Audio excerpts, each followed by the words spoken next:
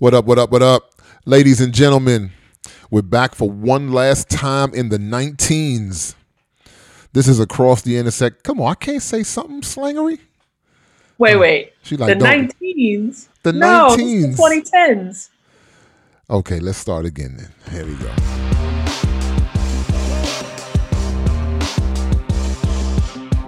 They the ones who done left the yard.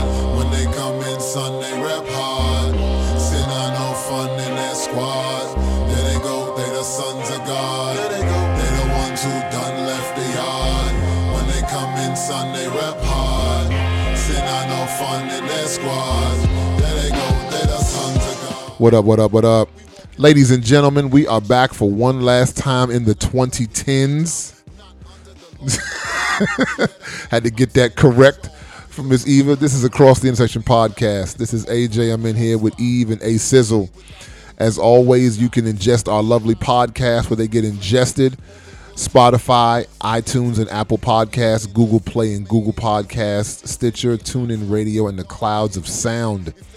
And get at us on divemedia.co. That is divemedia.co. All of our podcasts can be listened to on the website. For those of you who don't stream them on any other platform, go to the website and get us some views. And you can hit us up on the socials at This Is Dive Media on all platforms. That's Facebook, Twitter, the Gram, everywhere. This is Dive Media. And I can be reached at Divenomous, Divenomous. And as is my custom, you can find me on E to the V to the, where we discuss all things, everything, and have a good time. Yeah, because she be on that jump throwing shade all hours of the night. I'm like, this girl don't go to sleep. She on this jump starting wars at 2 a.m. Anyway. Anyway, so this is our last show of 2019, ladies and gentlemen. We thank you. We thank you for rocking with us. This has been an awesome journey. We're going on into the third year of Across the Intersection. So for me, this has just been a wonderful journey, and we thank you for anyone who has supported us from the beginning through the various hosts and co-hosts and the various platforms and all the different things. So it's just cool to kind of see where we are. So we're going to do a little different today. Y'all know we get tangential. We're going to do our best to not be as tangential today, but we are going to just kind of rip through a bunch of different things. We haven't had a show in a little over a week, just, because it's end of the year, holidays and things going on. But we wanted to kind of rip through a couple of things that's popping off, as well as just kind of discuss, our view of the year and the decade and just kind of where things are. So with that being said, if you are in these here United States, your president is being impeached. Your president, I still laugh at people that say, he ain't my president. He ain't my president. Like, yeah, he kind of is your president. So, whether you like him or not, he kind of is your president. So for those of you who don't know, the House of Representatives this week voted to impeach the president. For everybody celebrating and cheering like this is a really great thing, I think it's kind of foolish. Last time I checked, you live in this country too, right? And the impeachment of your president actually is not a great thing. It sort of, brings down your stature on the world stage. It could affect financial markets. It affects stability. It's not really a great thing, no matter how, ratchet 45 is. And I'm not negating any of that. I just think that people celebrating is kind of foolish. I don't know if you guys were watching. I watched it on C-SPAN because I didn't want to get the slant from Fox or CNN or any of the nonsense. So I just turned it to C-SPAN. And they just give you just the straight joint, just no sound, just here. This is what it is. But one of the things I actually appreciate this about Nancy Pelosi, even though I don't really agree with her ideologically about a lot of things. After the vote was cast, there were a few people clapping, and she was like, she kind of killed that joint. I was like, oh, okay. She realizes the seriousness, because there were some people like, hey! And she was like, nah, come on, man. Like, crazy. Like, why y'all cheering? Like, kill all that noise. And I was like, you know what? I appreciate that because I think she realizes the gravity of it as well. Even though she don't rock with Trump and they argue and fight like children, I think just the weight of the fact that your president is, you are filing articles of impeachment against the president. That's serious business. You know what I mean? I like the way that she brought balance to it. I think that the point that you're making is critical because it is a sad state of affairs when the Electoral College brought someone into office who then turned into basically a tyrant in many respects and uncouth at minimum, and of course, who committed high crimes and misdemeanors and had no particular way of discerning what was appropriate and what wasn't, because I think he has mental health concerns. So it's good that we, it's bad that we actually, or the Electoral College actually elected somebody like that. But on the other hand, I think it's a great display of a government at work. I'm not one of those people that thinks that America is the best country in the world. I think there are a lot of great countries in this world. But if we're going to demonstrate anything, I'm glad that we're able to demonstrate how we can repair a decision that our systems have made in terms of who would lead this country. What are you repairing?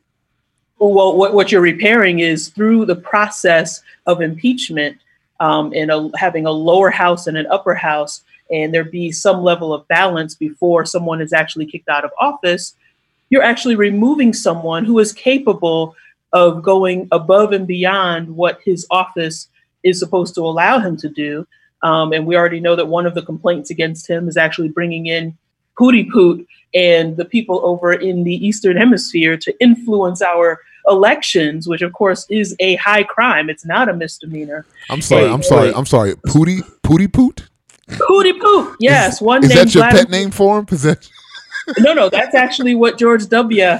Bush called him. But the point is that, well, to answer your question, or at least to attempt to answer your question, I think it's good that we have a system in place when these types of issues come up. Obviously, it's only happened 3 times in American history. So it's not like Americans do this all the time in terms of putting somebody like this in office. But when we do, the founding fathers have found some kind of way to respond to it.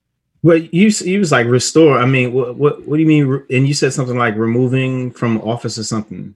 Like what I was saying was that there is a process, and I think that it's good that the rest of the world sees that we have a process when someone like this has been elected. So it sounds like you're saying that impeachment will remove the president. And no, of course I'm not saying that. I'm saying that there is a process toward removal. So there are, on the one hand, yes, I understand that we should not be rejoicing at impeachment. But on the other hand, you don't have a removal of office if, first of all, the House of Representatives does not pass those articles of impeachment. Second of all, if the Senate does not go through the process of of removal. So there is no removal from office on the part of the Senate if the House of Representatives doesn't vote to impeach. Okay, well, you can be a president and be impeached and still be president even after you're impeached. That's exactly, you're repeating what I just said. That's not what I heard, but if that's what you said, then that's not what I heard. I'm glad that we're on the same page with that. Of course, both of us are adults, so we understand the way this process works. But what I'm saying is that you cannot even remove if the impeachment process did not happen. So, ladies and gentlemen, who are listening, the House of Representatives levies the charges, and then the trial is conducted in the Senate. So just for people who are listening, Nancy Pelosi is the Speaker of the House, and you can go anywhere online and look up this information. The House of Representatives votes on the articles of impeachment, and then that information is sent to the Senate, the other House of Congress, where the trial is conducted by good old Mitch and the boys in the Senate. All right, so that's what we're talking about. Yeah, and I want to be very clear when it comes to impeachment. That doesn't necessarily mean that the president gets kicked out of office. He can be impeached and still be the president. All it is a big dislike. It's like, we don't like you. It's just a formality. It doesn't mean anything. We have 2 presidents that were impeached. It was Richard Nixon and now Bill Clinton. Okay. I just wanted to say that's what I've been saying all this time. They all served their terms. Okay, then I understand that. That's cool. That's not what I heard, but that's fine. But I do have to, just for the purpose of the listener, just make a brief correction. There have only been two other presidents who have been impeached. That's Andrew Johnson, who was the president right after Lincoln, and that is Bill Clinton. Richard Nixon actually quit before he was allowed to be impeached. So I just for the purposes of clarity. All right. So before we get tangential, just kind of circling back, I disagree with Pelosi on a lot of different things. I disagree with Trump on a lot of different things. But again, I think just the gravity of an impeachment, just the entire scene, I think it's good and it's bad. I mean, I think the point that you bring up, Eva, is actually very good in terms of the world seeing it. I used to think, man, this must be embarrassing for this country to have this stuff all over the news and different world leaders seeing it. But I think it's always good for this country to have these things seen, because as the current superpower, and old boys in China might say something different in another generation, but as the current superpower, I think the possibility of an American president truly becoming a tyrant. Because I don't believe Trump's a tyrant. I think he just talks reckless. But I mean, you can't become a tyrant in a democratic republic. But I think that for the world to see when an American president does start acting and talking reckless, that there still is a process that he can kind of be put in check, I think is a good thing for the world. Because what you don't want is for an American president, let's just say 2-term. Let's just hypothetically say it's a 2-term president, and by year 6 and 7, it's just getting real out of control. People start arming themselves. You don't want that kind of tension, a la Cold War type of tensions, globally, because an American president is talking reckless. And that's one thing that you can definitely say Trump is not shy about, and that's talking reckless.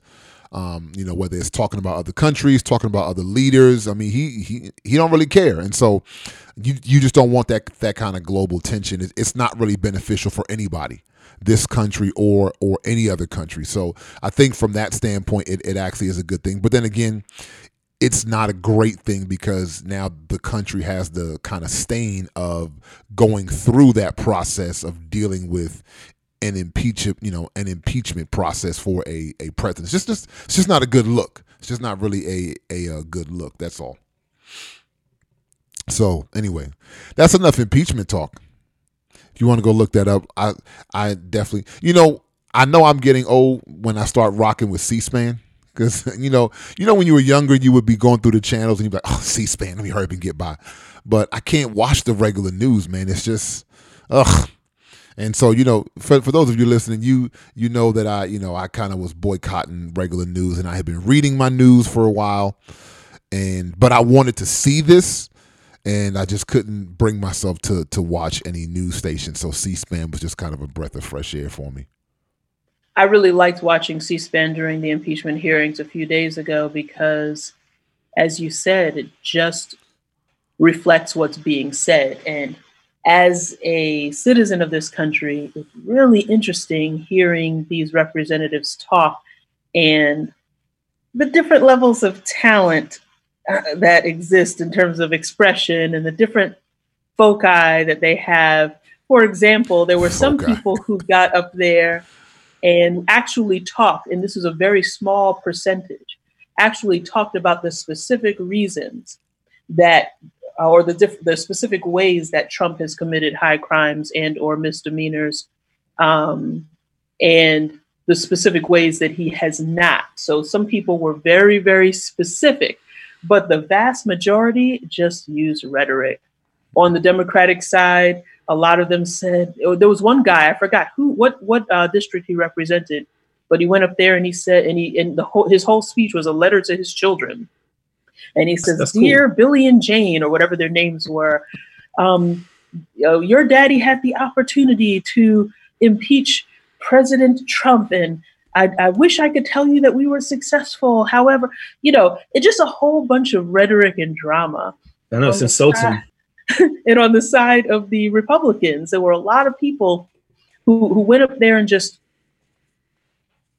talked a lot about why the Democrats were trying to make sure that Trump didn't succeed as a president, and talked about partisanship, just of course not reflecting, not even admitting to the fact that Republican partisanship over the past decade has been almost just difficult to penetrate. It's just been mindless and just incredible and extreme. So it was nice to watch, but it was also interesting to see that there were some politicians who had substance in their remarks and some who didn't. As they say, Washington, D.C. is Hollywood for ugly people. That is good. Yes, all that politics is Hollywood for ugly people. What that means is, and I think it's pretty clear what it means, but for those who don't get it, what that means is that it's an opportunity for people who are not necessarily naturally blessed with aesthetics to become celebrities. That's a really good point. You know, the other thing that I just wanted to, throw out here, but as we kind of pivot, like I told y'all, we're just going to rip through a bunch of different stories today. There was the one congressman who was equating him to Christ. Man, I swear, cats are gonna have to answer questions, man. When you get before that throne, man, and have to start answering questions, like, listen, Trump is just as greasy as most of these other politicians. I don't, to the one thing that I just will push back on a little bit, as a lot of people have been carrying on. These other cats in Washington are just as greasy as Trump. Trump is just a little bit more reckless. Okay, I'll give you that, but he's no greasier than any of these other cats. But the one congressman who got up there and starts to, well, when Christ had charges levied by Pontius, it's like, dude, man, come on, man, don't. Cat's gonna have to answer. It's gonna have some splaining to do. It's gonna have to be some splaining when judgment is brought forth. To what would have even given you the gravitas to compare what's going on with this nincompoop with the Lord himself. I just, cats who are claiming faith in Christ, man, y'all, man, it's just got to be some splaining.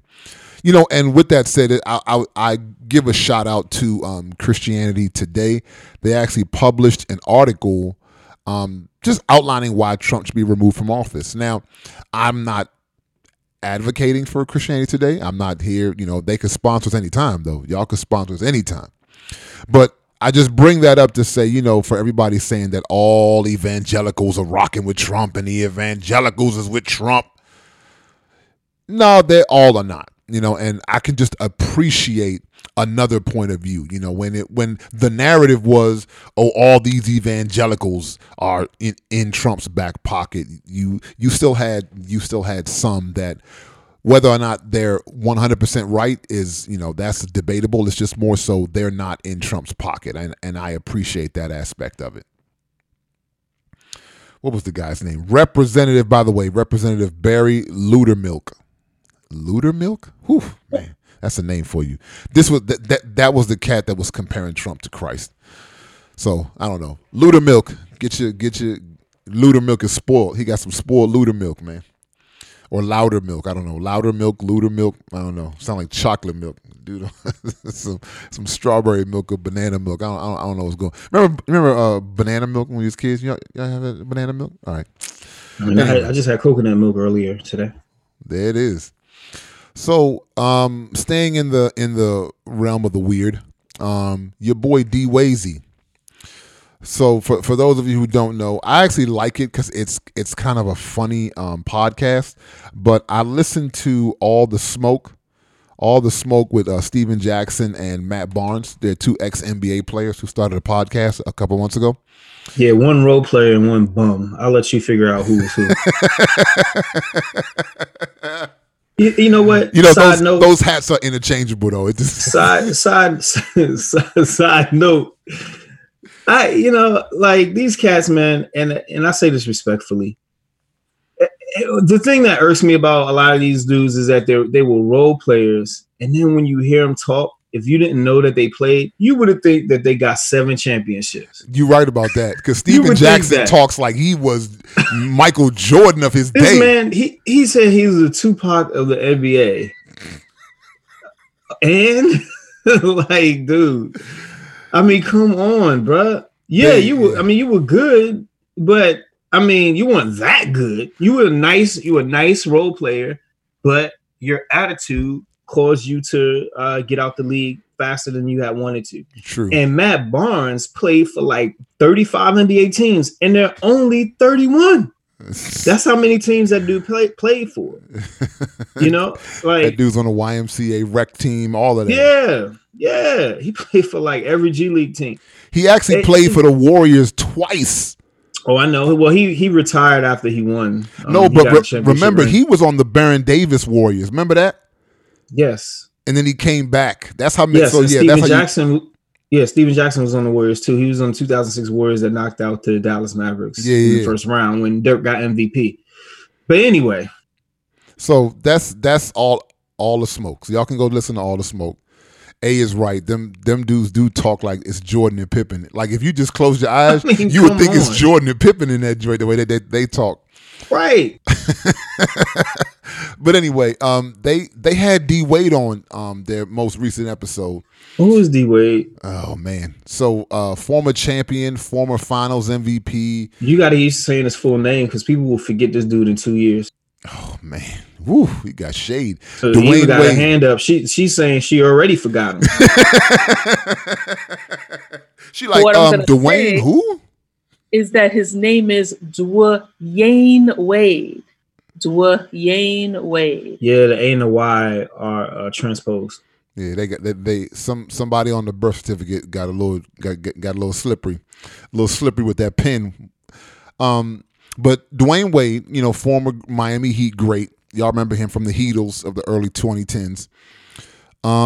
He was on their show earlier this week, and the topic of his son came up, you know, and his love. And, you know, for me, this is actually, it's part of it is easy, but part of it's difficult, because one of the things that I actually hate doing is throwing shade at black fathers, because there's always the narrative out there that black fathers ain't nothing. They don't love their kids, and they not around. They don't do nothing. You know, black fathers, they just be having babies out here with baby mamas like that. I mean, people can kind of be silly, but that narrative is out there. And so, you know, on the one hand, you do have a cat that's at least on the surface trying to portray that he loves his children, because that was his whole thing is, you know, I love my kids and my love will never change, and I want to be there for my kids. Okay, you know, I get it. He does. He loves his kids. He don't respect his kids, though. Anyway. You just come and just. But so on the show, you know, and I definitely want to hear, you know, throw it out to you guys, you know, because he said something on the show that if you didn't really pay attention, you would have missed it. So there were a couple of people on Twitter like, did he just say what I thought he said? And what he did was he was talking about his younger son. So Dwayne Wade has an older son. That's the one that plays with LeBron's son on Sierra Canyon. He's really good in basketball. I think it's Zaire Wade is the older son. So he has a second son. And for those of you who don't know, we talked about this earlier this year. This is the younger son who was at the Pride Parade earlier this year and was prancing around and doing all that. Okay. Yeah, Zion, thank you. And so D Wade took it a step further this week on All the Smoke.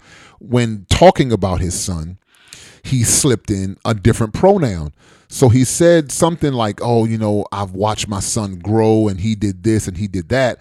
And then as he continued the story, he said, you know, because now to see who she's become, she is this and she is that. And he just kind of kept talking. And so, you know, if you weren't really paying attention, right, because I listen to podcasts sometime when I'm driving or whatever. So if you wasn't really paying full attention, you might have missed it. But there were a few people that tweeted and was like, yeah, D Wade just used the pronoun she multiple times when talking about his son.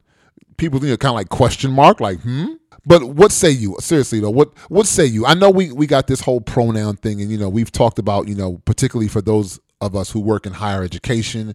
You got to take trainings and things like that, sensitivity trainings. But to see this, gentleman who has a lot of influence. I mean, because, contrary to popular belief, D. Wade does have a sphere of influence. And to see him kind of casually throwing out things like changing the descriptor for his son to she, that could sway people, even more so than what's already been going on in the culture. So what say you? Well, one thing that's been going on is that as culture has shifted and embraced the idea of the of gender and sex identity being fluid, nobody wants to be on the side of bigotry against these accepted ideas about gender and sex. So you have someone like Dwayne Wade, who is in a position in which his younger son, he has three actually, I believe there's Zaire, Xavier, and then the youngest one, I believe, or I'm sorry, so there are three of them, Zaire, Xavier, and then there's a third one. But when it came to his younger son, who started to explore who he was based on gender and sexual identity, you have Dwayne Wade, who feels that he has a choice. He can either walk his son through the process of this exploration by being accepting of the different stages that he goes through, because remember, gender fluidity can turn back on itself and have someone, after a period of time saying, nope, I identify as male now, as I did before. Or it can have someone having a gender reassignment surgery and then changing their mind and then saying, no, I want to go back to re-identifying as female, for example. And so Dwayne Wade has decided to support his son through his son's process. And so that's something that a lot of parents would do because they love their children unconditionally. And that is clearly his interpretation of loving his son unconditionally. There are other people who will say, no, love tells the truth. Some people will say, if your child is wrong, or if your child is making a decision that your child developmentally does not know the results of, and you claim to love that child, then you tell the child the truth and you combat a decision if he's making a wrong decision. Whereas, again, his idea of parenting is the truth is science has determined that sex and gender are fluid, and what my son is going through is perfectly normal. But on the other hand, Dwayne Wade also is attempting to be sure that he's not on the side of bigotry. And as you know, the culture has shifted, and we're at a place right now where you are a bigot if you counteract anything related to the gender fluidity and the different challenges and exploration processes that other people go through. Yeah. There's an article called "Who Are the Rich White Men Institutionalizing Transgender Ideology?" And any listener can hop on the internet and look that up. Just type that in. And there's an article that comes up on The Federalist. And that is a journalism website. And I'll just read this one little snippet right here. Who is funding the transgender movement? I found exceedingly rich white men with enormous cultural influence are funding the transgender lobby and various transgender organizations. These include, but are not limited to, Jennifer Pritzker, a male who identifies as transgender, George Soros, Martine Rothblatt, a male who identifies as transgender and transhumanist, Tim Gill, a gay man, Drummond Pike, Warren and Peter Buffett, John Stryker, a gay man, Mark Bonham, a gay man, and Rick Wieland, a deceased gay man whose philanthropy is still LGBT oriented.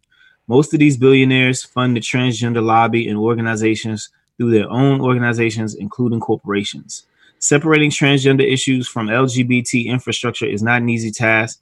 All the wealthiest donors have been funding LGBT institutions before they became LGBT oriented, and only in some instances are monies earmarked specifically for transgender issues. Some of these billionaires fund the LGBT through their myriad companies, multiplying their contributions many times over in ways that are also difficult to track. And this article goes on and on and on and on and on. But I just wanted to touch on that just to shed a bit of my view, and that is that when we see people like Dwayne Wade, he's a pawn on a chessboard. That's an unintelligible man right there. He doesn't know what's going on. He's a celebrity. He's just riding waves. So my view on that is that I think what Dwayne Wade is demonstrating on a pawn level is this ideology of love is love. And in fact, love is love, but love is also, it can also include discipline and training and respect, and not just being afraid to be on somebody's bad side. And that is what Dwayne Wade is presenting himself as, and that's what he's doing. And so it's akin to patting somebody's back all the way till they go off the cliff. That's what he's doing right now. And he's ruining his child's life because his child's going to have to look back on these photos of him wearing nails and in booty shorts at 11 years old. Like, girls aren't supposed to do that stuff. So it's not that, oh, well, he's a boy, you're trying to hate on him because he thinks he's a girl. Like, he's being sexualized at an age in which no child should be sexualized. That's actually an excellent point, A, because I mean, as a father of young daughters, like, I wouldn't have my little girl out there prancing around in booty shorts. And, and it's a distraction. In a parade. That it's a boy. Yeah. So, but I see Dwayne Wade as a pawn, and when we look at him, we have to understand that that's not a king, that's a pawn. And it's unfortunately there's this hidden hand that exists that owns all this money, and these are the people that are running politics. That's why I don't trip over this impeachment stuff. This is just theatrics. These people that I just read, these are the people that are unfortunately shaping society. They are making the waves, so to speak. We have to recognize this, or else we're not going to be able to combat it. And for those of you who might want to get a little bit more about this when we get into our year recap, but in the spirit of a year recap, we actually talked a lot about this. Go back and listen to the episode where we discussed the rich white civil war. Earlier this year, we discussed the rich white civil war. And to A's point, you have rich white liberals who are really warring against rich white conservatives. And that is the genesis, no pun intended, of this quote unquote culture war. And they have the pawns, the poor people down here fighting each other when it's really rich people trying to impose their will on the culture. One thing I've noticed is that some people have blamed Gabrielle Union because they look at the history of Dwayne Wade's family and they saw that initially he seemed to be an NBA player to be looked up to because he had a marriage and children that came from that marriage, and he didn't have a bunch of children out of wedlock, and everything seemed to be stable. And then instability came in, and the way that it was shown to the rest of the world was that the wife was unstable, and eventually Dwayne Wade got a divorce and got eventually custody of his sons.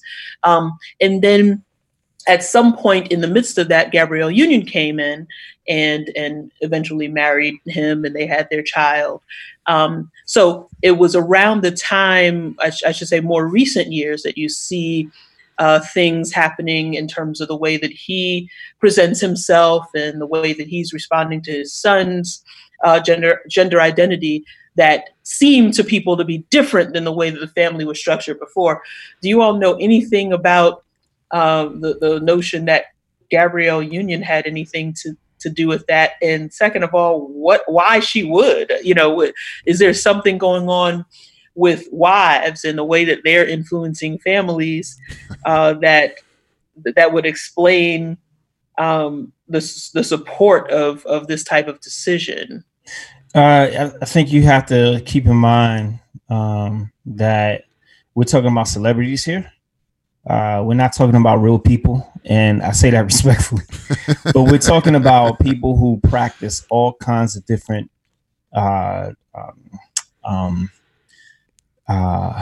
weirdness. Yeah, exactly. And the inviting of all kinds of different spirits into their homes so that they can remain successful. I mean, we have to understand. Let's take into consideration. What is it? Mark, the 4th chapter, or is it the 5th chapter, where Jesus was in the wilderness, and after 40 days of fasting and praying, then Hasatan, or Satan, came and tempted Jesus, and he said, "I will give you all of this stuff." I mean, he took him to the mountain. You see, everything that I can see, I'll give you that. All you have to do is bow down and worship me. And Jesus refused, right? And he fought him with scripture. And that's actually a very good example. What'd you say? I'll say it's a really good example, because don't think that he wasn't the only person who has ever been or has continued to be tempted in that way. That's exactly what I'm trying to get to, is that many, many people sell their souls to the devil. They sell their souls to Satan. They become desperate. They want something for their lives. They don't know what to do, and it's easy, and they do it. And so to that, so I'm just saying that, like, a lot of these celebrities, they really do these things, but specifically, there's mother goddess worship that comes into that is very popular in Hollywood, and then there's an inversing of the man and the woman relationship, and the man being the head of the woman. Is an inversing where they believe that the woman should be the head of man and the head of all creation. And that's why. Let me jump in there, because some women listening right now, ladies. We are not. Yeah. This is no shade to women. Yeah. And listen, for those of you who don't rock, we getting a little Bible-y right now. Yeah, we getting a little Bible-y. Yeah, and let me just also say this before I see Eva starting to float in the air right now. I see. And like Storm from right from X-Men. Let me just say this: Ephesians, the 5th chapter, the 21st verse says that we should submit ourselves one to another. So I'm not saying that, and then it goes on and says, "Why submit to your husband?" But I'm not saying that a man should not submit to a woman. I'm saying that there's a divine order. That's all I'm saying. There's a divine order. But anyway, there's biblical order. Yeah, there's a divine order. There's a biblical order. But specifically now, getting to Gabrielle Union, she's a feminist. She's also an actress, right? All these people, they worship the divine feminine, and Dwayne Wade is a woman worshiper, and he had a crush on a particular woman who was in Hollywood, and he was able to secure her. Now, I don't know if he realized that he was the prize in that situation, but be that as it may, he's a woman worshiper. The many men are, and so I'm sure she wears the pants, figuratively and literally, in the bedroom. And I think that she's one of the ones that are going in and is influencing with a lot of this Marxist divine feminine ideology. Anybody pushing back on that idea, by the way, we were talking a little bit about this in pre-pro, and the point I wanted to make sure that gets highlighted is, for those of you who follow the NBA, go back and take a look at D Wade and the persona that he put off earlier in his career. Yep. And then somewhere along the middle of his career, he got with Gabrielle Union. Right. I'm not saying that. I'm going to let the listeners go back and take a look. And all of a sudden, something switched up, and the pants got tighter. Someone switched up. Someone started switching literally, right? And the pants got higher, and the pants got tighter, and the clothing got more flashy and more flamboyant, right? And start wearing a purse. Right. And then the man purses started to show up. Now, I'm not saying anything from that. I'm going to let you look at that. You make your own conclusions. But what I will say is something that I've heard a lot of wise men tell me, is that the things that we do in moderation, our children will do in excess. And to think that kind of stark change in persona wouldn't have had an effect on his children, I think really is foolish and really uninformed and really unwise to think that I can't make that kind of stark change in my home, because that's only what we see as the public. his children see what go on behind the scenes, and to think that those types of things would not have an impact to the lives of his children, I think would be, really foolish. Now, he may have had the ill intent, and so, we see what is going on now. But I think that we have to realize that one thing does impact the other. Go ahead. So the pushback that I would have against that is really, it's for my sake, but it's also for the listeners, because a lot of times we and people in general just make statements and don't necessarily provide the link or the proof of that. First of all, there was a statement made, I think it was Avery who made it, about when he started seeing Gabrielle Union. You start seeing a difference in the way that he's dressed. I don't know many women who prefer men who are effeminate. I know for myself, just to be completely honest, when certain effeminate characteristics come, whatever attraction existed goes away, literally, that I might have had for such a man. So the first thing is, what reason, what motive would there be for him to become more effeminate when he gets with a woman like that? Second of all, what motive would she have for supporting a feminist agenda? There are a lot of people who say, well, Hollywood, we know that there's, that they worship at a particular altar, but where's the proof of that? Where's the proof that the feminists have come to her through a back door saying, you must do this, that, or the other, otherwise your ranking within Hollywood will lower, especially as a Black actress. And we know that they don't get the roles that they should get in the first place. And then the third thing is, something was mentioned. Okay. The third and last thing is that, there's an idea of him being into female worship and that sort of thing. Again, where's the proof? Okay, can I answer? That sounds like the same question third time. But so there's a guy named Herbert Mercuse. There's a guy named Thomas Adorno. A lot of these people are Hollywood influencers. I mean, they're dead now, but they've written. They funded the blaxploitation movement. They've also written books. There's a book called It's called Eros. What is this book? Eros, Thomas Adorno. I can't remember the name. Eros and Civilization. Yeah, that's the book. Eros and Civilization. Now, to be fair, I have not read it, but I'm familiar with some of the subject matter. But that's ultimately where one of the places where we get this whole love is love ideology from. But a lot of these people were part of were part of the Hollywood system, and influenced many of the things in which that are taught to actors and actresses. The actors are taught very much to invoke to invoke spirits in order to channel different personalities, different characters, and they're also taught to be genderless. They're taught to embrace their more many male actors are taught to embrace their more feminine side. Many female actors are taught to embrace their more male side. But this is something that goes back. It's just very ingrained in Hollywood. I mean, you could talk about the Church of Satan and the Stephen Anton Levy, his affiliation with many Hollywood actors and actresses. Remember, athletes are also pretty much Hollywood. They're celebrities, they're entertainers. So all that stuff, that stuff is not it is not foreign. It's not foreign, these ideologies. As far as Gabrielle Union specifically, I'm pretty sure that she said she was. I'm not trying to put words in her mouth. I can't recite a specific place where I saw that she said she was a quote unquote feminist, but you can see in many of her behaviors and in her book, we need more wine or something like that she came out with a year and a half ago or 2 years ago, where I didn't read the book, but I did hear her talk about certain things from the book, and she talked about something along the lines of, and the kids are going to have to cover their ears.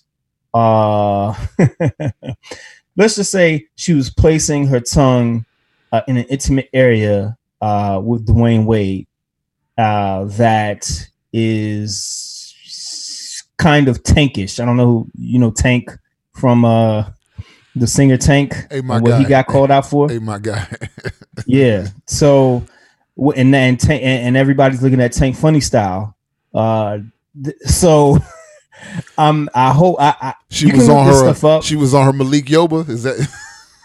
You can look this stuff up. I hope I'm answering your question without getting too graphic, but I'm not baseless in my assertions. Yeah. So again, that goes back to the first question, which was related to making a correlation between his connection with Gabrielle Union and his more effeminized his feminized presentation. Presentation. And so, you know, again, as with a lot of women, I could question why a man would become more so-called effeminate after coming into contact with a woman like this. Like, women tend to like masculine men. Yeah, I understand what you're saying, and I think you're thinking about it the right way. Not that you need me to say that, but I would just put a caveat that this is not a regular woman, and these are not regular people. Again, if they have an agenda, if they have, you know, a particular agenda, and if I don't know D Wade personally, I don't know if either of you know him personally, but if you are not strong enough in who you are as a person, you can be very easily swayed. Yeah, and, you know, to A's point, most of these athletes of his ilk, they want to become Hollywood. You know, the lower tier athletes, no, but the D Wades of the world, the LeBrons of the world, I'm highlighting guys specifically who have effeminized their appearance in recent years. Westbrook, they want to be Hollywood. Oh, that's a big one. That's a big one, Russell Westbrook. And there also we have to. It starts with sex. It starts with the inability to control one's sex drive. It starts with the porn. Many athletes, not all, shout out to AC Green, but aside from him, almost every other athlete is highly driven by sex. Shout out to Wilt Chamberlain. And the Wilt Chamberlain. He wrote the book on it, literally. Yeah. They're highly driven by sex. And the thing is, how shall a man hold fire in his bosom and not be burned? We know that you give someone an itch, they think they're a ruler. Sex knows the appetite of sex knows no end.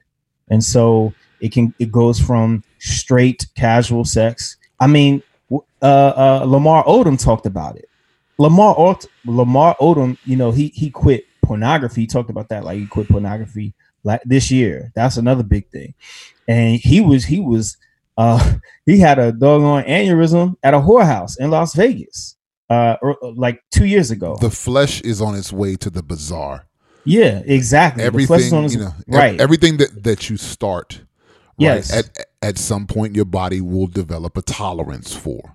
And so, you know, you might start out with pornography, heterosexual pornography, and all of a sudden that's not enough anymore.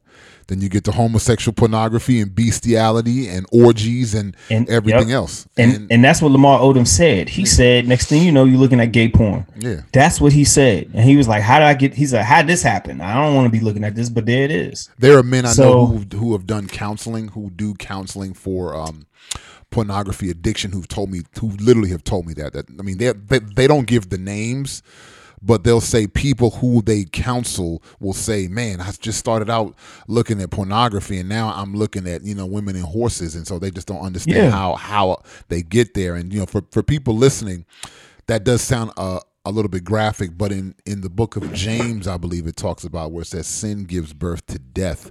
That just talks about a maturation of things, that nothing that you start out, you know, they don't call marijuana a gateway drug for a reason, because at some point it leads to other more detrimental things. And so, you know, for somebody like D Wade, you know, just kind of bringing it full circle here, you know, for D Wade and his son and his son's son and whatever else is going to happen, this is the failure of people. And this is why I think that your point about calling him a pawn actually is a very good point. Is people don't look at things from a macro level. People always look at things from a micro level. Well, that's not me, and that's not how I do it. Hey, that might not be how you individually do it, but these rich people who are trying to imprint the culture with their values, they're not thinking about just you. They're thinking about everybody. And how do you get the most people? You aim for everybody. And when you aim for everybody, you will gain the most people. And so what they're doing is if there's a parable about, a sower of seed, and you sow your seed everywhere, and then what pops up. And so that works good and bad. It's not just good things. You have people out here sowing horrible, horrible, horrible things. And because most individuals only look at the micro level, they're missing all of the stuff that's going on around them. You got bombs exploding all around you, figuratively, not literally. And because your soul focus is only, well, that's not what I do. Okay, you keep doing that. And then one day you're going to look around and everything around you will be decimated, because the entire culture has been imprinted with perversion and godlessness and unrighteousness. And I think we have to be wise. If we want to leave you with something at the end of 2019, is be wise, man. Be wise to not only be focused on your individual stuff, but look around you.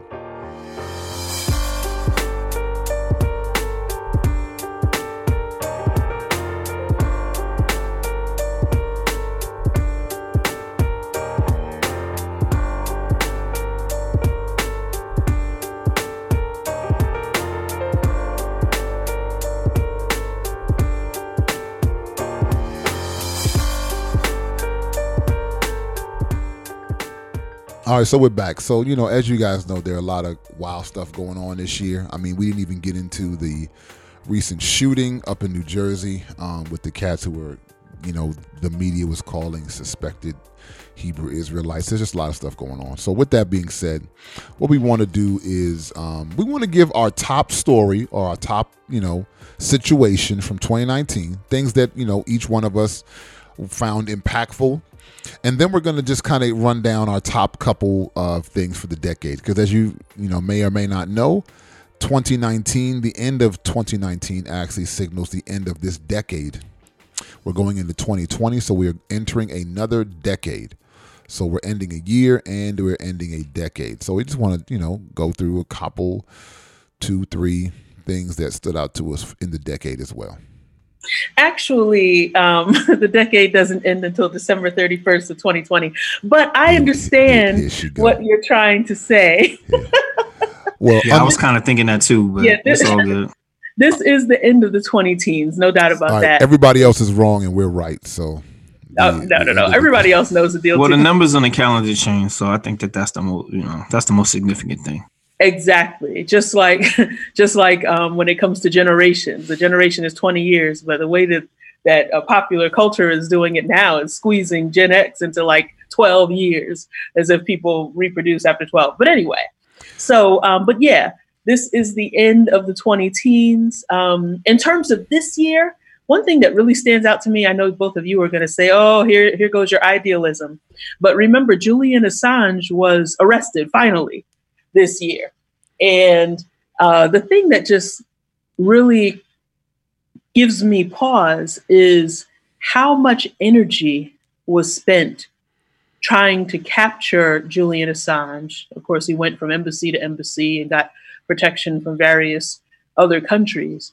It seems like more energy was spent trying to hide the information that he leaked and to go after him than to change the way that the United States operates on an international scale so that somebody like him would have less to leak. So it's incredible. It's like, yeah, you're going to have people, especially when you're as grimy as the U.S. is. And some people will say, well, the U.S. and other countries only operate according to their personal best interest. And I know that diplomacy is a lot more complicated than this. But why don't we think about the way that we're going to function on the international stage in the future and be more responsible with respect to that instead of having to worry about people leaking things that we didn't want out there. That's a good one.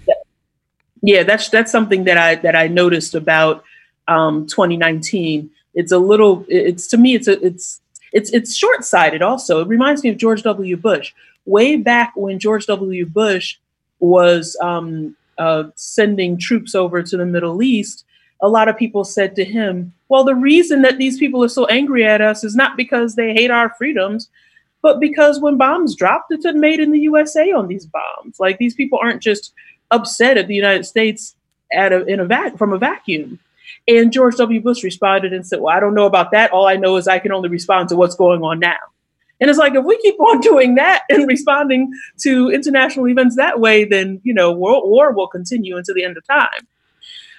So wasn't Julian Assange in like Ecuador's embassy, right? He's like the most recent embassy it was Ecuador, but I know that he was also in a couple of embassies in Europe and various other ones, and so he kind of went from place to place trying to continue to get protection. And of course, at these different points, the United States would negotiate with those countries and say, you shouldn't house him, otherwise we'll enact sanctions against you, etc. I wonder what was said to Ecuador, because I remember seeing that on the news. They were like dragging him out the house.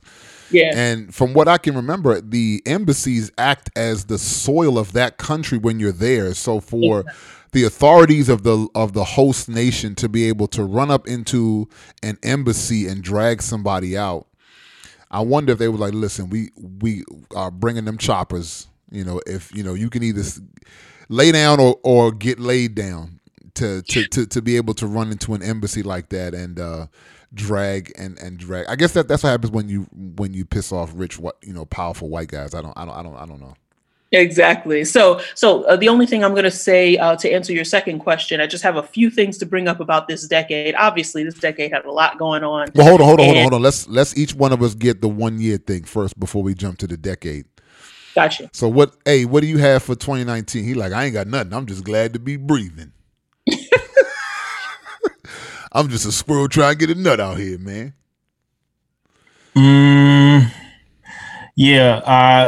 400 years being subjected under this regime here in the United States. I mean, it's been longer than that, but for the sake of the 1619 record, 400 years, being under Pharaoh's governance, so to speak. And now more of us are becoming awakened to the truth of who we are. I know that hit me this year, and it's just very, very, very powerful. So yeah. Awakened to the truth of who we are, meaning that you think that people didn't realize that Africans had been people on the west coast of Africa had been enslaved and brought to this continent. And 1619 was the first year that they were brought to the British part of North America, and we've been here ever since. Is that the identity that you're talking about? That's a piece of it, but that's not the entirety of what I'm referring to. I'm referring to Israelites scattered across the nations. Israelites. You just jumped. Yeah, it's a biblical. Israelites. Yeah. Israelites scattered across the nations. Okay, looks like James chapter 1 verse 1. Okay, so I understood 1619 to be about Africans, but now you're talking about Israelites. Well, yeah. So you have Israelites that were in Africa. Oh, so the people came over here saying that they were Israelites instead of Africans. Well, they weren't saying they were Israelites, but some of them were mixed in. Okay, looks like this would go off into a different topic. The shortness of your answers tells me that you don't want to get into details. No, not necessarily. But you have what we call the Slave Coast, which is now Ghana, but prior to that, it was referred to as the Slave Coast. But within that area of the Slave Coast, you had a location called the Kingdom of Judah. Now, the Kingdom of Judah was finally destroyed in the 1700s. I'm referring to the Kingdom of Judah as it's referenced off the west coast of Africa. It was destroyed in the 1700s by the Kingdom of the Dahomey, the Dahomey, who, if you've seen the Black Panther, and if you recall the bald-headed girls or his Dora Milaje. Yeah, the Dora Milaje, exactly. They were themed after the Dahomey, and the Dahomey were also slave traders. but they weren't the only ones. The Mandingo also participated in the slave trade. I mean, plenty of people did, but again, you had slaves that were exported from the Kingdom of Judah. Okay, so it sounds like you're saying that, of course, we know from biblical history that there were Israelites that dispersed from the area that we now know as Israel. And over the course of time, some of them made their way across the African continent. Yes, West correct. Africa, just in time to be among the people who were captured during the transatlantic slave trade. Yeah, some of them are called the Falasha. Oh, those are in Ethiopia, though. Well, now, but the Falasha weren't just in Ethiopia. The Falasha, which meant wandering Hebrew, it's recorded. It's recorded. Their pathways are recorded on maps that are in the Library of Congress, and that's not just in what we now call Ethiopia, which was Abyssinia, because we also have to keep in mind that Ethiopia was a reference to all of Africa, right? Prior to basically the 1900s. Right. In antiquity, when you heard Ethiopia, it was referring to the entire continent. Right. Yeah. Yeah, I actually was watching a documentary a couple months ago when they were referencing the Jamestown, the slaves who were brought in to the Americas. I'll just say quote unquote Americas because it wasn't Americas at the time. Right. And how their language, their names, and their behaviors actually denoted some knowledge of the scripture, some faith in Christ, because they had a few of them had biblical names. Yeah. And and let me also. I'm sorry, I cut you off. Yeah, a few of them had biblical names, and a few of them were well traveled. They actually noted how several of them, I forget the term that they used. They didn't actually describe them as African. There was like a term that they used in the documentary, and I forget now what it was called, but it was to denote how well traveled they were, like how they had been around the Mediterranean. Was it more? No, it wasn't more. Okay. Well, yeah.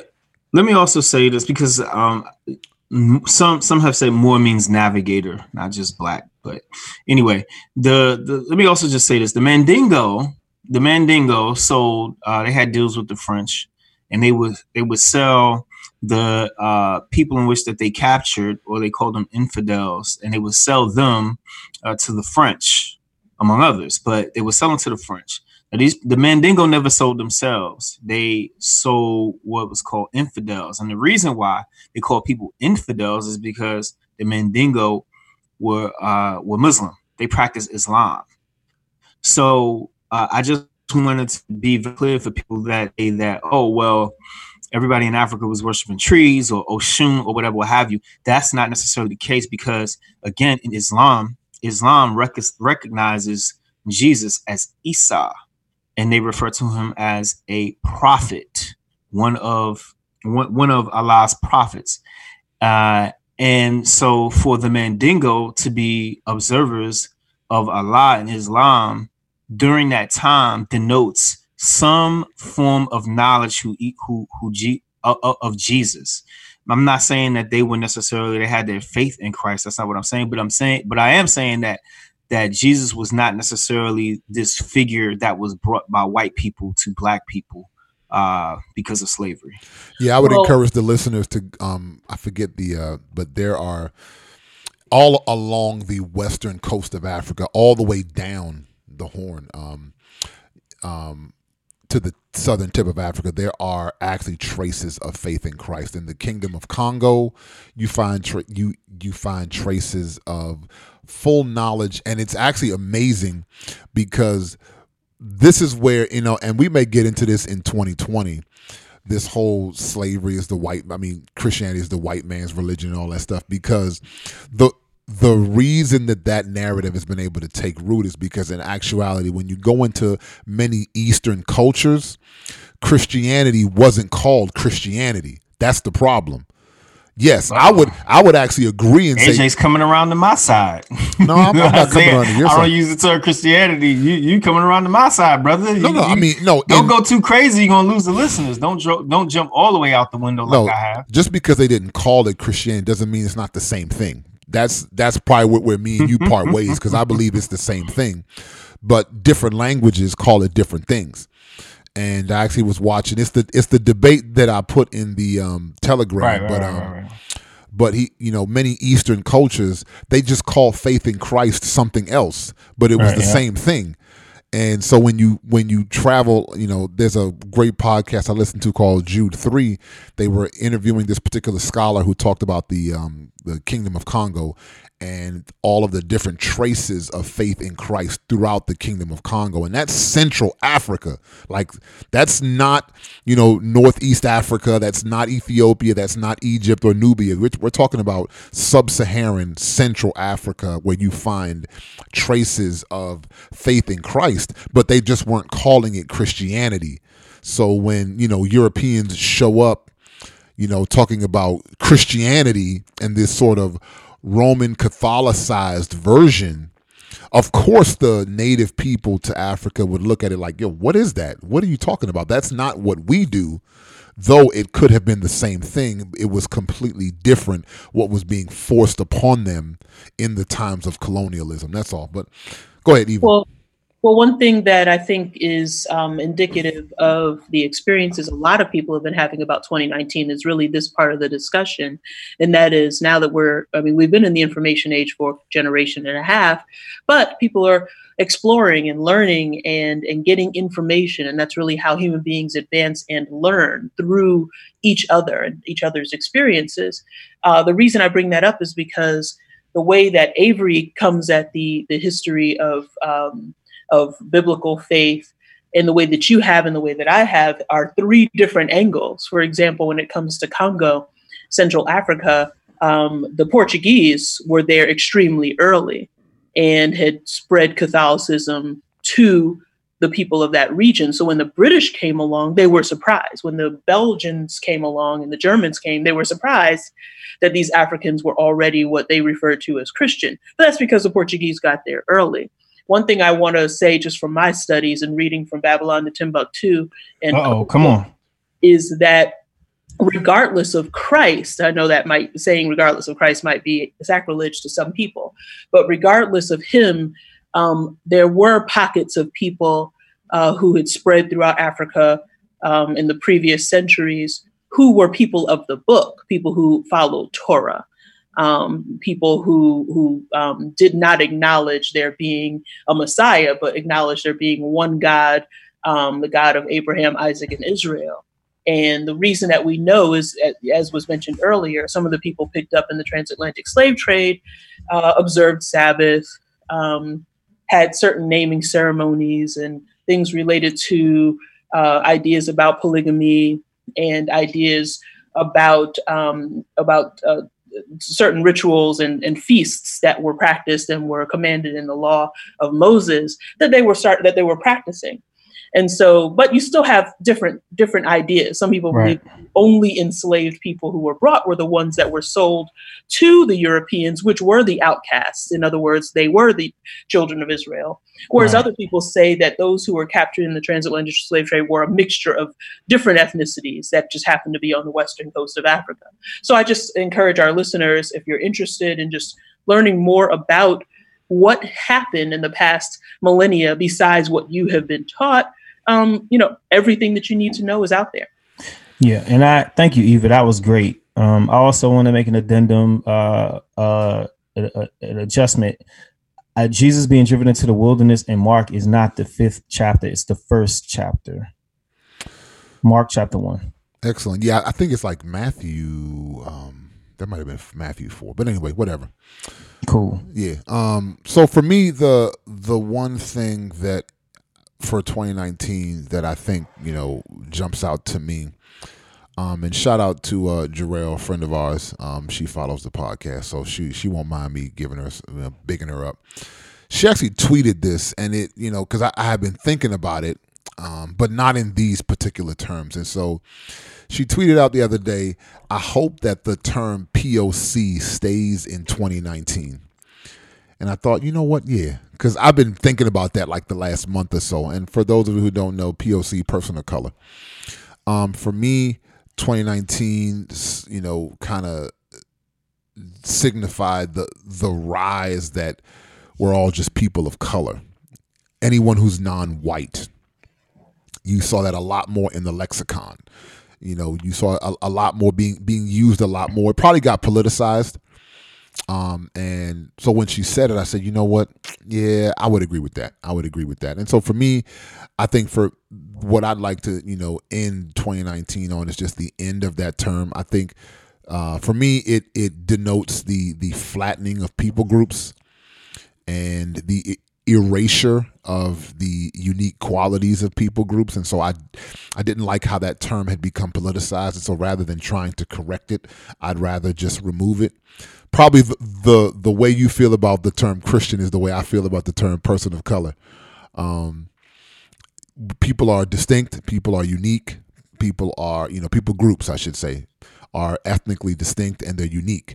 And rather than flattening entire swaths of people into this broad term of people of color, right? I'd rather just do away with that. And because it's now politicized, like people have differing agendas. People have competing interests, and everybody who's a quote unquote person of color is not on the same team. There are a lot of people who may, have a ethnic minority background who do not jive with what I jive with. So for me, it was the politicizing of that term. And I think and hope that it stays in 2019. You will probably not hear me use that as much. Proud of you, brother. It's really cool to see AJ like grow and change and stuff. You are wrong. No. It's cool. That's everybody. Welcome aboard, brother. Terrible. Yeah. I actually had this discussion with my wife. I had this discussion with her about this, just the flattening of people groups. Come on. And we were talking about it. Many of you guys know my family's from the Caribbean. And so we were just talking about, and I actually was, telling her that how I wish that African Americans would just celebrate being African American a little bit more rather than trying to attach themselves to other people groups, not in a negative kind of way. Like there are so many things that African Americans do that are so that other groups actually could benefit so much from. Most immigrant groups that come here want to assimilate. African Americans don't really want to assimilate. That's actually a treasure. That's a treasure because Americanism is expressed in so many different ways. It's expressed in a plethora of ways, not just mainline white American culture. Like that's not American culture. Although if you want to assimilate, you'll just assume it's assimilation. And so her and I were talking, and I said, let me give you an example. This is the point that I made to her. I said, what's one of the biggest countries in Asia? And she was like, China, China, India, China, right? India. I said, what if I told you that one of the biggest countries in Asia, we don't even associate them with Asia, and that's Russia. I was like, Russia makes up the majority of the Asian continent. They're like 22.5 million. I looked this up. There are 22.5 million Russians on the Asian quote unquote continent, but we don't call them Asian. Why is that? Because we like to flatten people groups. You see what I'm saying? Because Asian just talks about all them other ethnic people that don't look white. Yeah. Russians look white, so we don't call them Asian. But the closest thing we say is Eurasia, even though Europe is actually a part of Asia. Right, but nobody says that. That's my point. Yeah. You're exactly right, because what Europe is the knuckle of Asia, really, what it is. But nobody says that, right? And the part of Russia that's actually in Europe is a much smaller landmass. So I was just using it to say, but I was using it to tell her, but we like to flatten Asian people into this one thing. But we don't even include all of Asians because it was never really about that. It was just about white and non-white. And so non-white, we just say, you're just kind of all people of color. So anyway, for me, that was the one thing that stood out, and I hope it dies because, people groups are they're unique and they're, special, and they all bring things to the table that I think that God will use to, fulfill and fully express his kingdom in the earth. Every people group has a aspect of the kingdom of God that they will express in the earth. And so rather than flattening them, I think each people group should be proud of who they are, including African Americans. Like, the fact that African Americans are not African, that is something to be like espoused. That's something to be excited about. You're a different people group, and there are things that are unique and amazing about African Americans that other people groups can learn from. I'm gonna end here.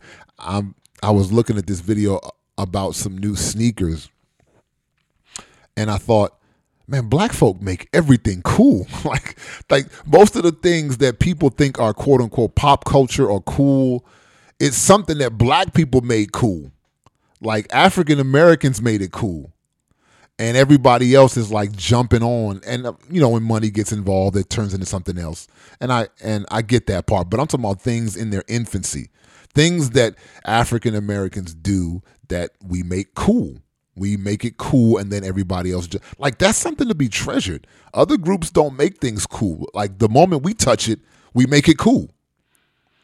It might not seem significant, but it is, and then it becomes pop culture, and then you have a gajillion-dollar industry of sneakers. But when we was kids, it was just us. So anyway, that's me. People of color, let's let that thing die in 2019. So with that, we are rounding off the end of the decade. So what are some of your top, highlights, lowlights, just things that stood out to you in the 2010s? Just a few things that stood out include Occupy Wall Street. That happened in the very, very beginning of the decade.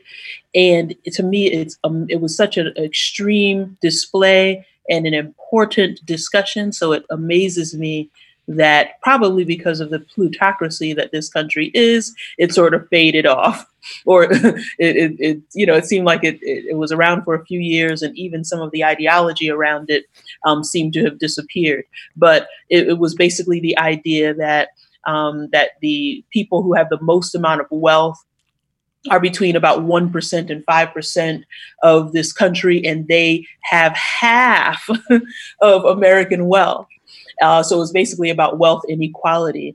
And it's really important for our country to learn from such a disparity in wealth, because what happens when you look at history is over time, things like that result in revolution. It's inevitable.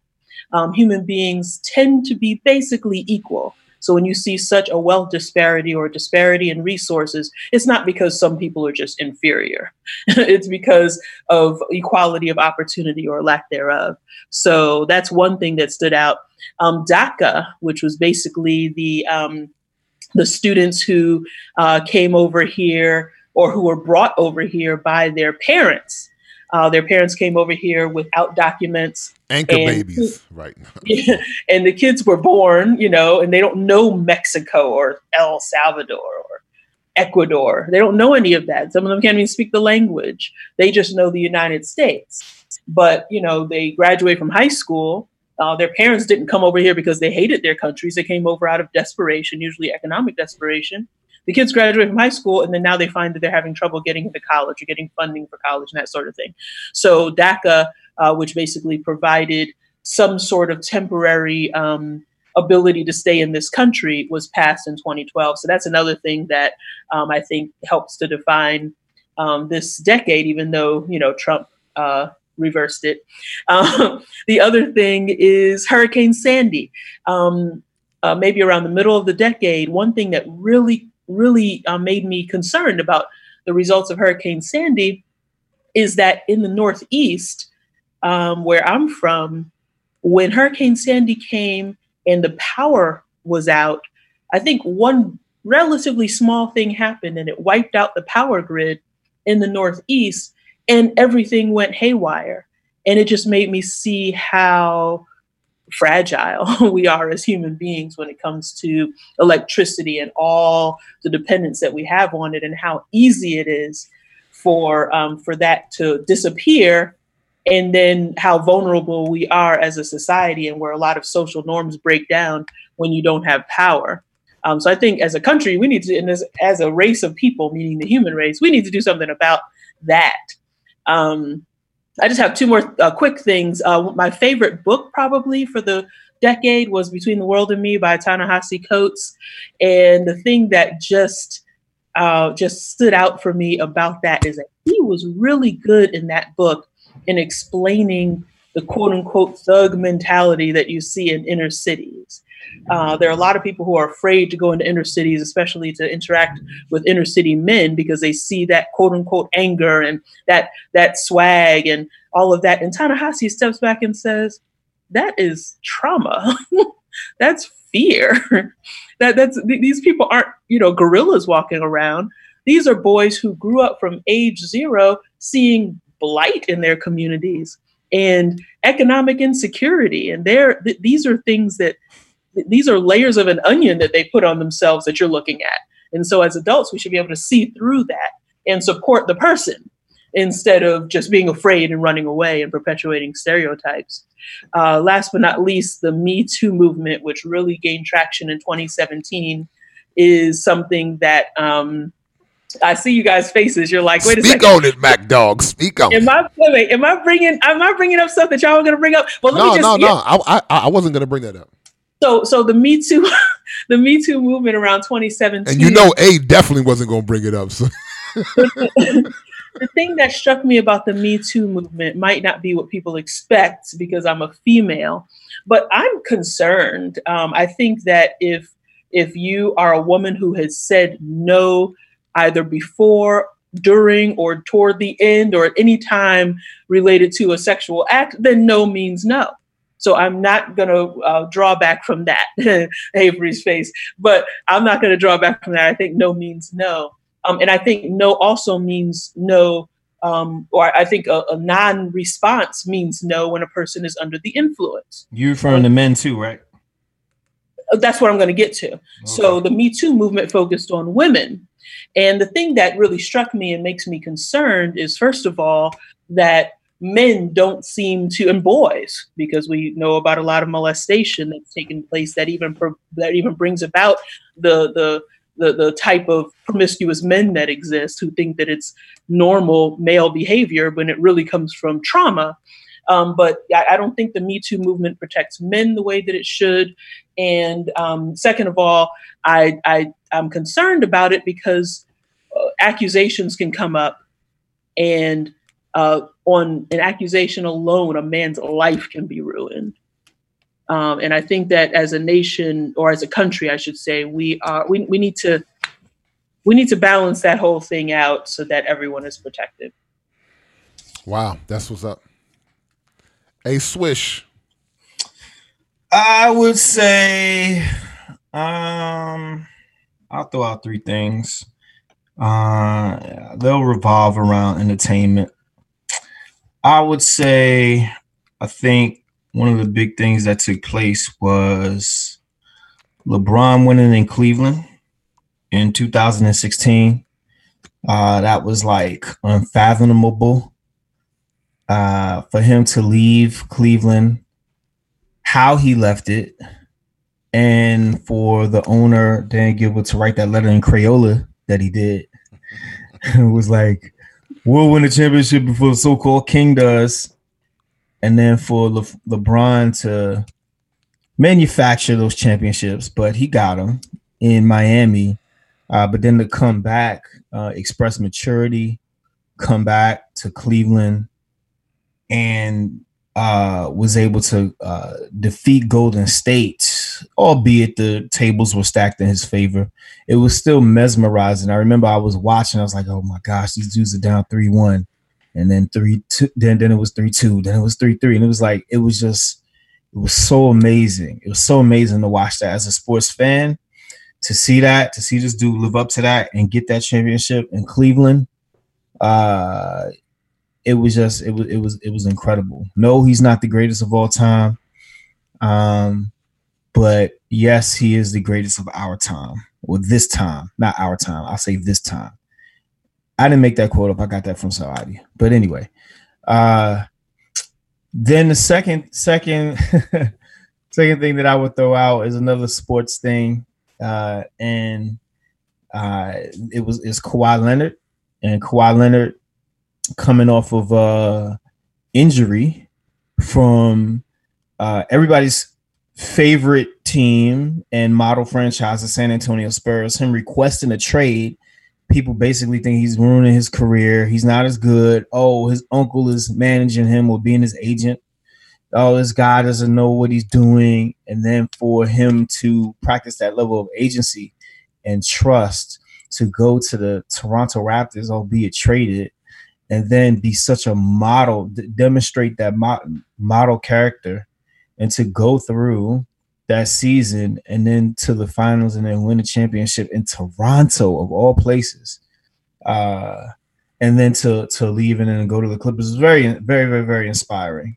And that theme of brothers taking ownership of their careers and their lives and betting on themselves is something that I think it cannot be overstated. And because we need those examples, even though those are both sports, but nonetheless, that's even good in sports. And sports can relate to other areas of life.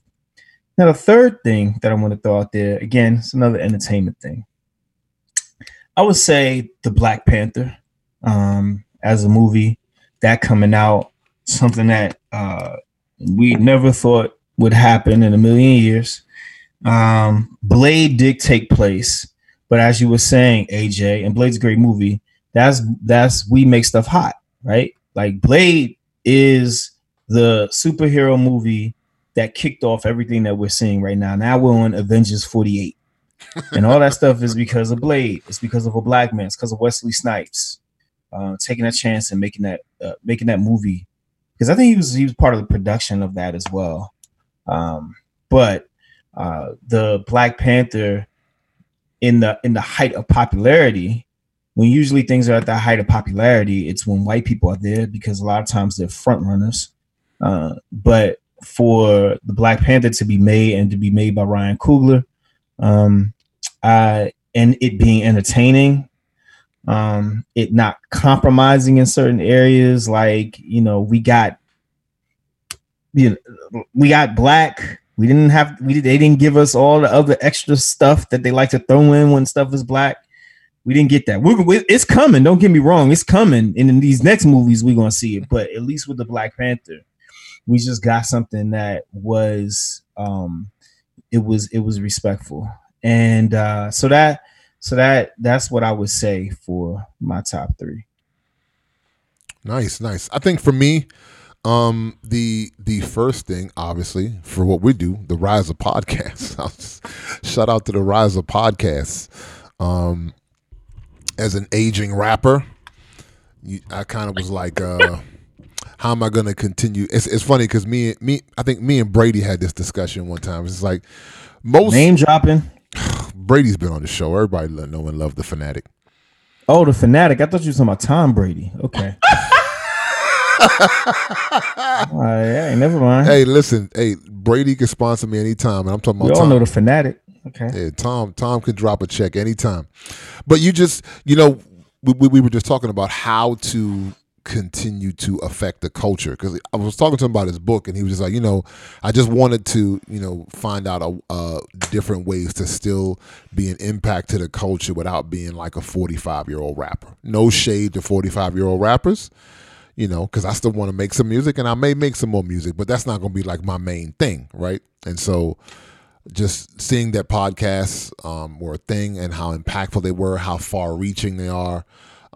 Shout out to, Steve Jobs, because pod and podcast come from iPod. So, so the rise of podcasts in this decade is definitely one. Another one that is cool, kind of unfortunate, but you just kind of see that it is what it is actually the rise of the gig economy.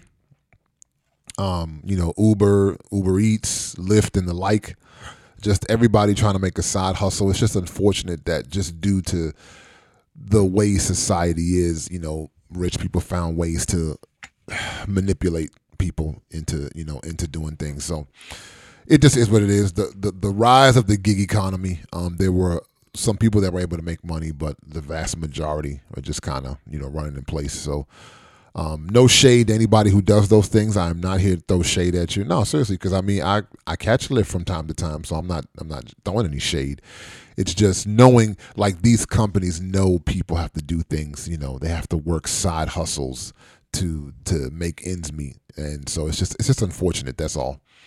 And just every different industry now, there's a side hustle in that industry, whether it's food delivery or we'll come and clean your house, or we'll come do this, come do that. There's an app to do these different things. It's just kind of shows you I think Eva, you talked about that wealth disparity. It just kind of continues to highlight the wealth disparity, and so you have a vast majority of the populace that have to do side hustles, i.e. the gig economy. So with that, yeah. Well, it's interesting that you said that, because it's a song that came out that that pretty much ushered in a lot of this stuff, right? And the lyrics go, I fly like paper, get high like planes. If you catch me at the border, I got visas in my name. If you come around here, I make them all day. I get one done in a second if you wait. I fly like paper, get high like planes. If you catch me at the border, I got visas in my name. If you come around here, I make them all day. I get one done in a second if you wait. And the hook goes, all I want to do is and a ching and take your money. You don't know that song? This Paper Planes by MIA. Slumdog Millionaire. Yep. Foreshadowed everything that you just talked about with the gig economy, right? Yeah, it is. Slumdog Millionaire. Slumdog. When did that come Slumdog. out? That was probably like 09, 2010 actually. Right. And the 2008. It was 2008. Okay. The last thing for me, I don't know. The last thing was kind of a tie. I had a kind of a tie. I mean, one is just the rise in all the police shootings.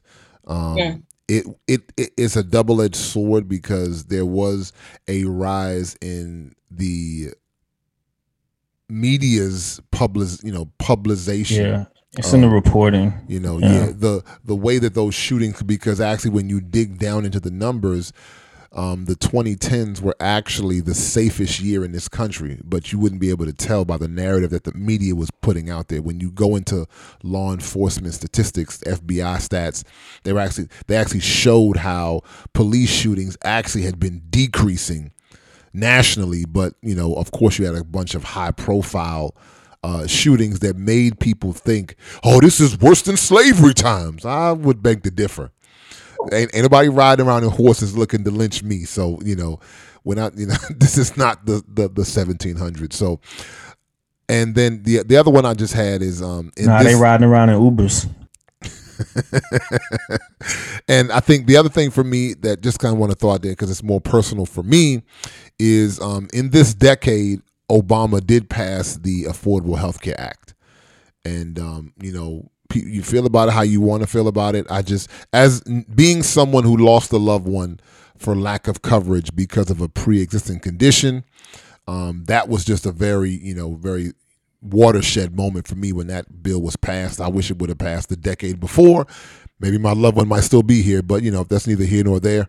So just kind of putting that out there, that the Affordable Health Care Act did become a law in this decade. So for those of you who were able to benefit with your loved ones having pre-existing conditions and were able to benefit from that law, shout out to you. So there you go. Those were our 2010s highlight moments.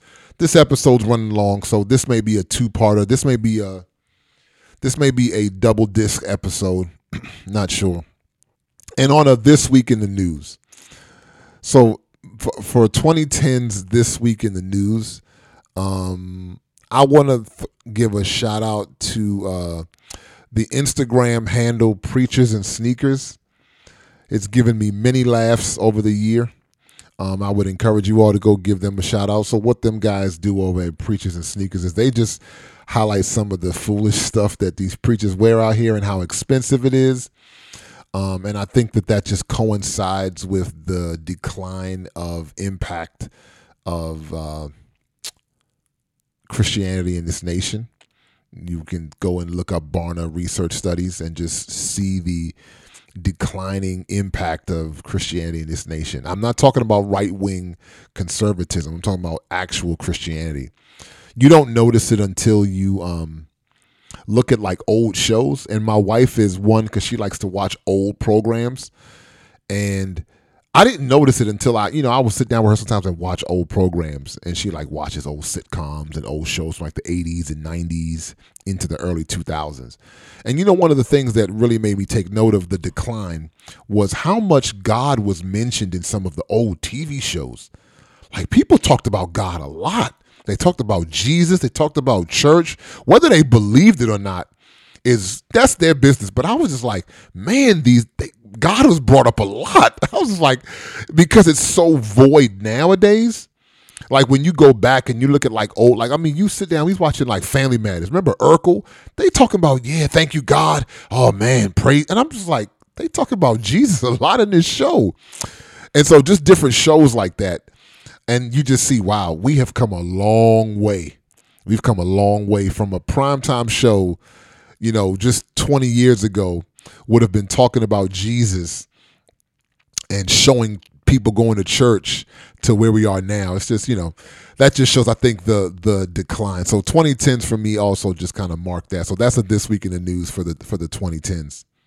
Yeah, you're making a really good point. I'm one of those people who's looking forward to the 100th anniversary of the Roaring Twenties. That's coming up, and I look forward to the Roaring Twenties. You might be the only. You might be the only one, Eva. Oh no! I look forward to the 20s, right? But for a lot of reasons, cultural, etc. But like you said, it takes no time for our country to get on some bandwagon, whether that's a good or a bad one, that takes the culture in a direction that is unrecognizable to people from a few years prior. So I wonder what that unrecognizable thing that we're not even thinking about now will be in the 2020s. Right. No doubt, no doubt. So there you have it, folks. That is our end of the year episode. So we do thank you all for rocking with this. We just thank you for the support. We're going to be a lot more active on YouTube this coming year. So for those of you who do YouTube, we're going to get on YouTube a lot more in 2020. I'm actually working on some stuff to really have us have a bigger presence on YouTube. For those of you who like to view your podcast as opposed to listen to them. Again, don't forget, we have a Telegram group. So if you want to jump into the Telegram, hit us up on the individuals and we will send you the links. For those of you who listen, you can hit us up. You can hit up the This Is Dive Media, or you can hit us, any of us up individually, and we can send you the link to join the Telegram group. We just kind of bounce around different things that may not get talked about on the podcast. And sometimes some show topics come out of that group. So if you want to jump on Telegram, hit us up. Any closing remarks, lady and gent? This is it. This is the end of 2019 for us. Holidays coming up, Christmas time, New Year's, all that good stuff. If you celebrate Hanukkah or Kwanzaa or whatever else you do, Boxing Day, shout out to my don't hate, brother. Don't hate. Shout out to your Jamaican brother. You know what's funny about Jamaicans versus other Caribbeans is that people could be from the Caribbean. You might be able to tell, not tell, whatever. But when somebody's from Jamaica. I see this Rasta looking dude. I said, oh, he's from Jamaica. That dude is not from Dominica. He is not from St. Lucia.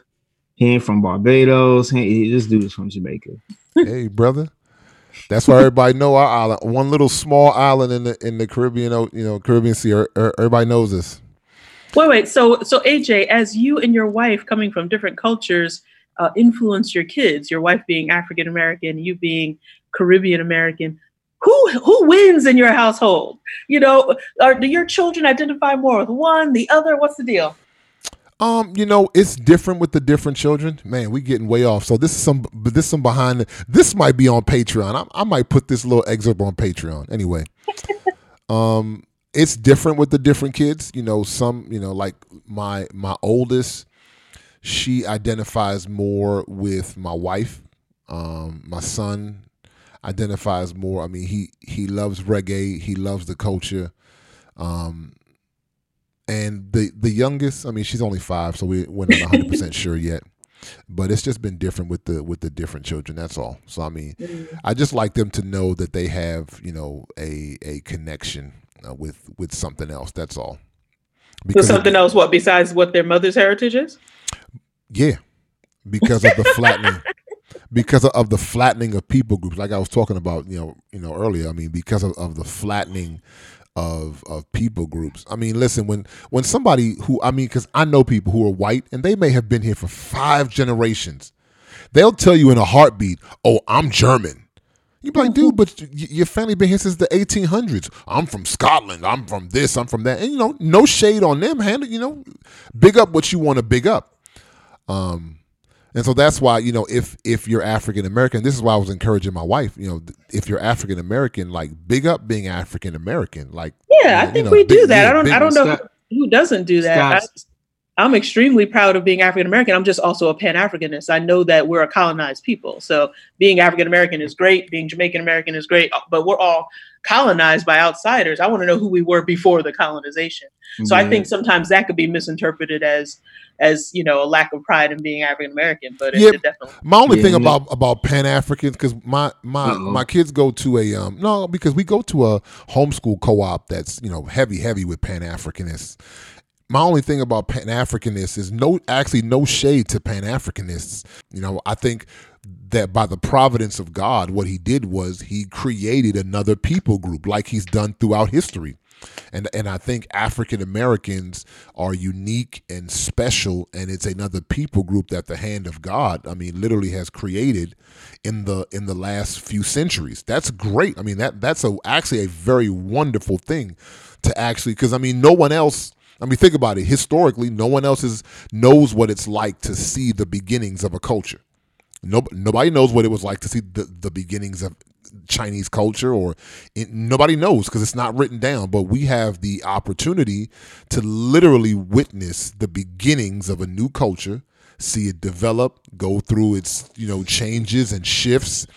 And a millennia from now, if the earth is still here, you know, African American culture will be, you know, it will be historical culture, but right now it's still kind of in its infancy. I mean, a few centuries is infancy when you're talking about historical culture. So I think that is what makes African American culture so great, because it's actually being written like right now. Things are being added to it and changed, and, you know, it's sort of coming into its own, you know, whereas other, you know, people love to attach other things to other cultures. There's actually a book written by Thomas Sowell, I believe, that's it's about how African American culture takes a lot from white redneck culture.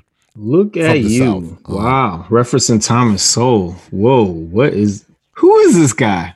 Who is this guy talking? No, I'm talking about the host. I'm talking about AJ.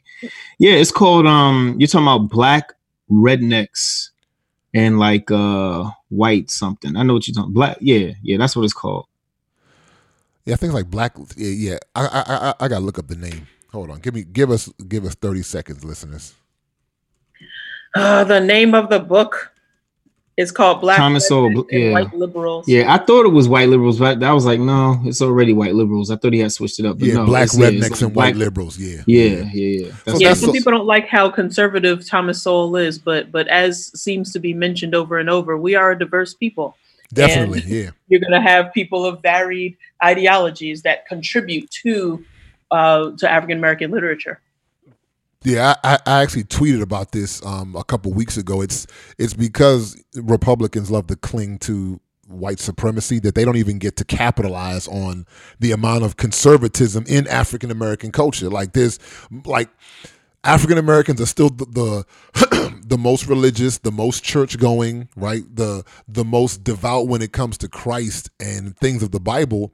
Yet and still, the conservative party in this country cannot capitalize on that because they refuse to relinquish the clutches of white supremacy. Yeah, you know what I mean? They can't do that. Yeah. Anyway, Hiding the nose for the face. yeah, a black person will worship someone no matter what their color is, but a white person just cannot worship anybody that's not white. That's real. Like they can't bow down to some. Like they can't even bow down to the thought of somebody that was black that is superior. They can't do it. No doubt. Yeah, so in other words, you won't finally admit to the social inequalities and put things in place so that as a white person, you can know that you are in your position because of merit, not because other people were kept back. No. You can't do that long enough to take us back from the Democratic Party, and since we've been over there for the past 60 years, based on our conservative innate values. Nope, so can't do it. It's amazing. That's just like the toothless West Virginian who's against universal health care. It's amazing. What'd you call them? The ruthless and the toothless. Man, no, don't bring me into that. That's even insulting West Virginians. Me, I'm proud of all my Americans. So anyway, so that's where we are, folks. So, listen, be proud of who God made you to be. You are uniquely and wonderfully made. That's what the scriptures tell us, that God has made each one of us uniquely and wonderfully in his own image. And everything that comes along with who you are that's not godless, that can be redeemed, is wonderful, and God welcomes it into his kingdom. He welcomes your clothing, your style of hair, your skin color, the food, the language. He welcomes those things into his kingdom. And do not be ashamed of those parts of yourself. If they are not things that are godless and in sin, then God welcomes them into his kingdom. He says, "Come and rock with me." And that's why in the book of Revelation it says that those who were around the throne were of every tribe and tongue and nation. That's ethnos. That's the same word in Peter, ethnos. Every ethnos was represented. The ones that don't even yet exist, right? The ethnos who knows what may happen half a millennia from now, right? That's Revelation, the 7th chapter, the 9th verse. It says, "After this I beheld, and lo, a great multitude which no man could number, of all nations and kindreds and people and tongues, stood before the throne and before the Lamb, clothed with white robes and palms in their hands." Amen. And that's why we don't get caught up on what separates, because God, what he will redeem, he will redeem. So that's we're going to end 2019 a little Bible-y. So for those of you who rocked with us this whole time, we are almost at 2 hours, so we may put this last half on Patreon. I don't know. You don't put it on Patreon. This might be a no. I ain't say that. It's just we could have ended this. You was talking for like 20 minutes. We can edit it down. Yeah, I'm gonna chop one episode. I pick one episode to go on a rant. Look at you, y'all go on a rant every episode. I just be falling back. I was like, you're a little. Nah, yeah, you're right. I listened to the past couple podcasts. I said, I'm gonna tone that down. You gotta listen to your voice. It's difficult, but at least you know that you've been saying or whatever it is too often. Not you, but that's something people notice about themselves. Sure. So, ladies and gentlemen, again, we do thank you for rocking with us. Go to divemedia.co. Check us out. Support us on Patreon, patreon.com/divemedia1. And listen, celebrate the holidays with your family. If you can, get some friends. Just be around people. Don't be alone, because depression is very heavy this time of year, particularly in the United States. Suicide is very high. Depression is very heavy. So please, if you have friends, family, be around and be with those whom you know love you and you love them. All right. We will see y'all after the new year in 2020. For Eva and A Sizzle, this is AJ. Last time in 2019 saying peace.